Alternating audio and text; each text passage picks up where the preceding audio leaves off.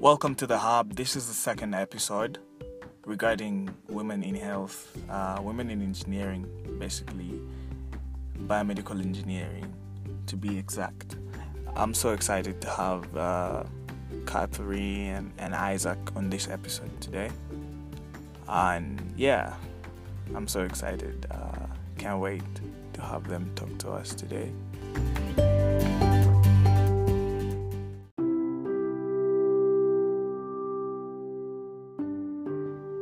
Thank you, Emma. I'm honored to feature in this podcast, about women in engineering. As you'll see, some of you may dismiss this on the face of its title, but you shouldn't actually.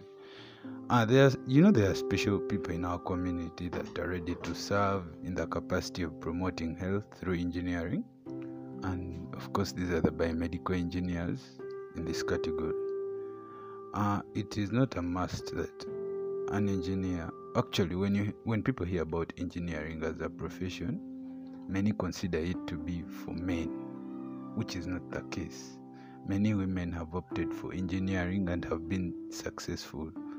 As you heard in episode 2, Rachel and Logo said, those are women who are engineers in the making. They chose engineering over other courses. So, and you realize women actually help us in engineering. Rachel said she has gotten numerous engineering opportunities from big companies, and she also talked about her project in maternal health, which sounds impressive. This is because she's interested in what she's doing in addition to her acquired knowledge. Women also are essential in engineering because various health engineering projects, such as, remember, if you have a project in maternal health and gynecology, you will require views from the female party in case of device compatibility. You as a man, you can't tell me you can determine the compatibility of a device when it comes to like gynecology and maternal health. Yeah, you can.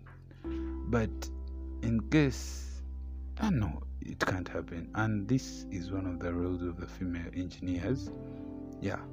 So that's why we need them in the community of biomedical engineers. As the saying goes, interested is interesting. That is by Donald Trump. So to all the women out there, once you're interested in engineering, trust me, it will get interesting. Just go for it. And to the biomedical engineers out there, know everything you can about what you're doing. That's all I want to say. Thank you very much. Thanks, Isaac. Over to you, Kath. Thank you very much, Emmanuel, for giving me this opportunity to be featured in this podcast. My name is Catherine Namega, and I am a biomedical engineer. I am currently pursuing my PhD in biomedical engineering as well. Yes, women do face challenges in the engineering field. I think, according to the stories I've read, for the female engineers that have made it, I think it was worse for them compared to us. Currently, we have the Internet of Things, the whole world is connected in one way or the other. So you can dig knowledge, you can find support from anywhere in the world. And I think people are more open to women being in different spaces, and they're getting comfortable with it. So I think, yes, there are challenges that might be a bit personal depending on where the environment the woman is in and where they came from. But I would like to say that those challenges might not be as vast. We surely have an opportunity and the grounds to penetrate any industry that we desire as women. And there are also several scholarships that are bringing the girl child on board. So there are several movements that have done a lot to reduce some of these challenges we face. How can women in engineering be empowered? How can women in engineering be empowered? So, how women can empower the community to develop the healthcare. Um, I think for an example of Uganda, I think we can empower in different ways. One, mentoring fellow women, like mentoring the girl child to enter this space, because I believe both men and women have different talents and different things they can bring on board. And, each of the gender has been created in a very unique way. In that, yes, we can do the same jobs, but we bring a different spice to the table of engineering. And I think we as engineers, female engineers already in the field, I believe mentoring the young girls, not to move on with that mindset of the olden days of women cannot get here, women have to do this, women must not do that.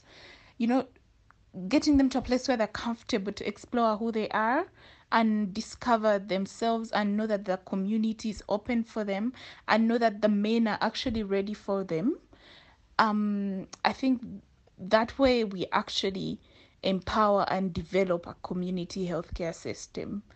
Yeah, other than that, yes, focusing to the goals, believing in ourselves, coming together as one, surely. Sitting with the men, also being comfortable in our own space, you know, to sit on the table with the men and discuss, because I feel sometimes our own limitation is ourselves, not even the other gender. Are you comfortable enough to get there, to have a conversation with them?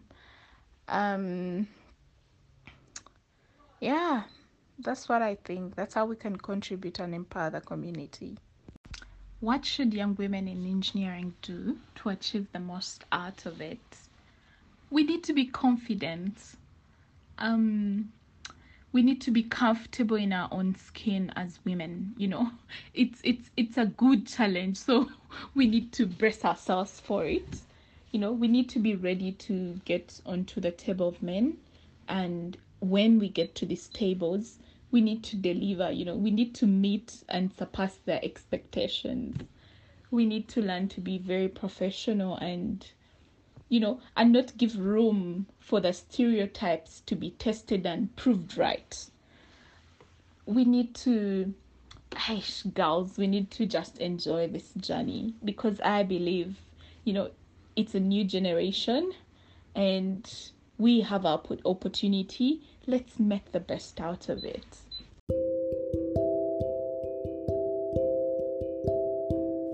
Thank you guys for listening. See you all in the next episode.